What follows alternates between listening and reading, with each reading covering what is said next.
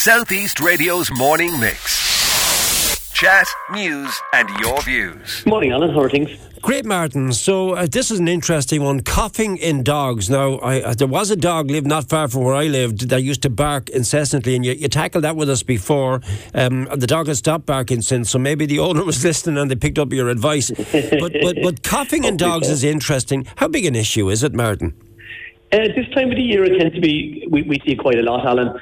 The reason being is canine cough. It's termed now, it's a general term that describes what would have been known as kennel cough. But of course, we don't have large groups of dogs any longer just in kennels. We have lots of dogs now in groups at doggy daycare centres, at training, and of course, whether they're just out on the quay they're walking, or if they're down on the beaches, there's large groups of dogs that have been either. They don't always have to be together, but if they're coughing or sneezing and they're excreting any of these droplets of the virus and bacteria that cause this canine cough onto footpaths or lampposts, and other dogs come along and sniff it, then that's how they get it. And that's what makes it so contagious, is the fact that it's airborne. It's been around a long time. It's just during the summer, with a lot of people travelling, they put their pets in kennels, or maybe they're going on holidays within Ireland, down to the beaches or going for walks.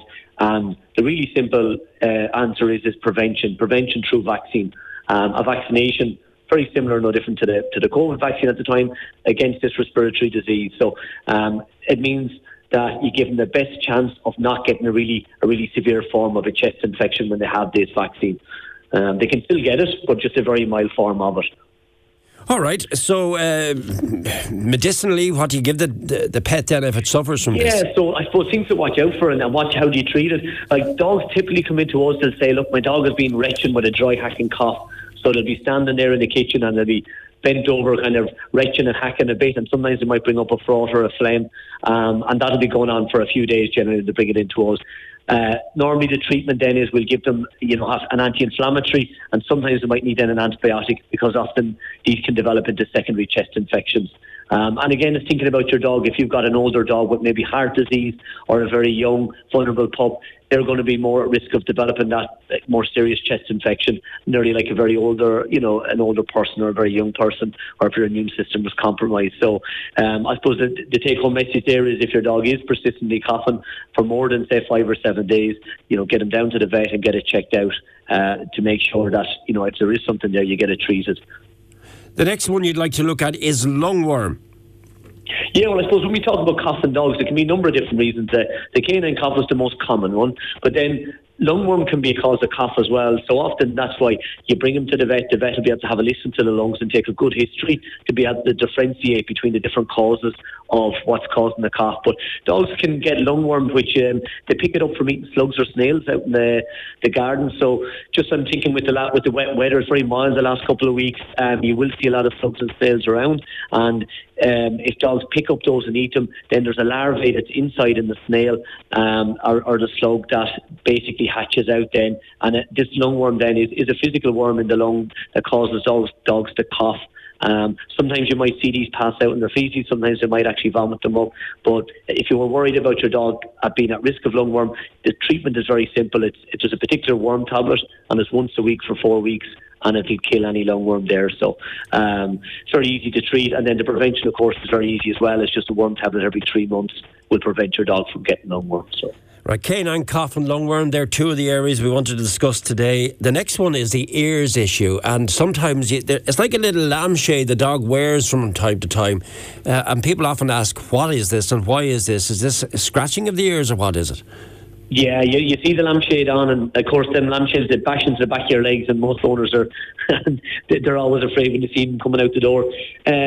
The lampshades are there to stop them rubbing and scratching, because what often happens is the ear gets irritated for any number of reasons. Sometimes dogs might be swimming. We know that during the summer, dogs in the sea or dogs, it's more actually kind of stagnant water, so maybe in lakes or rivers, they tend to get more ear infections if they're swimming. And then, of course, certain breeds of dogs, the ones with big, long, floppy ears, they're not able to get them ears dry, and they get a build-up of moisture in there, and they're at more risk as well of ear infection. So if you get any sort of damage to the ear, the skin inside the ear, you can get bacteria and some fungal infections get in there, and then, of course, the dog wants to go scratch because it gets hot and itchy. So our job then is to figure out what caused the ear infection in the start, and make sure you treat that. Sometimes it might be ear mites, sometimes it might be an infection that needs some drops. But again, we just say to owners, look, if your dog is doing a lot of scratching on his ears, or you're getting a really nasty smell from them, or you're seeing a lot of wet discharge, don't think that that's normal. There's some underlying issue there. And then the sooner you get it treated, often the less medication you need.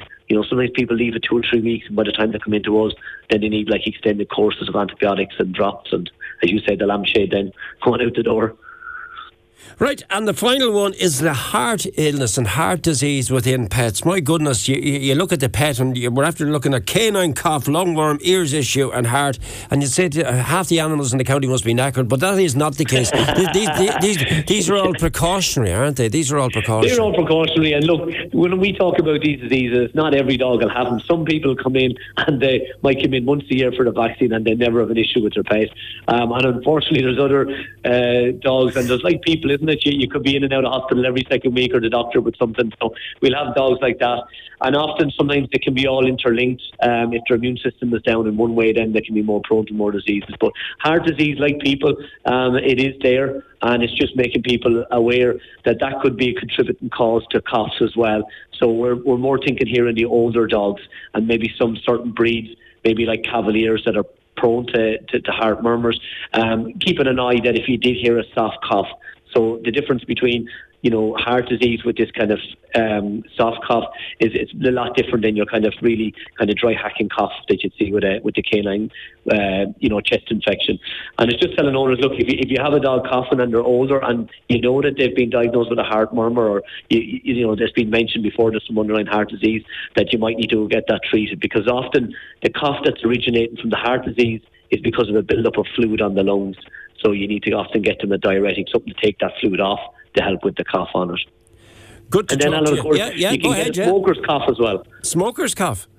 So we had a guy come in one day, and the dog had this really nasty kind of like a bronchitis, a really kind of a raspy cough. And we went through all the differentials of what it could be causing it. And next minute, the owner started coughing the same as the dog. So it turned out, and I said to him, are you smoking with the dog around you? And he said, no, I go outside the house. But then, when I went out to the car, brought the dog back out for me, sitting in the car having a cigarette, and the car's filling up with smoke on the way home. So just be careful sometimes like that. If your dog is travelling with you and you're smoking, that they can get that passive inhalation and get coughs from it. As always, you're there to offer advice. You have a comprehensive website. Do you want to remind people where it is, please?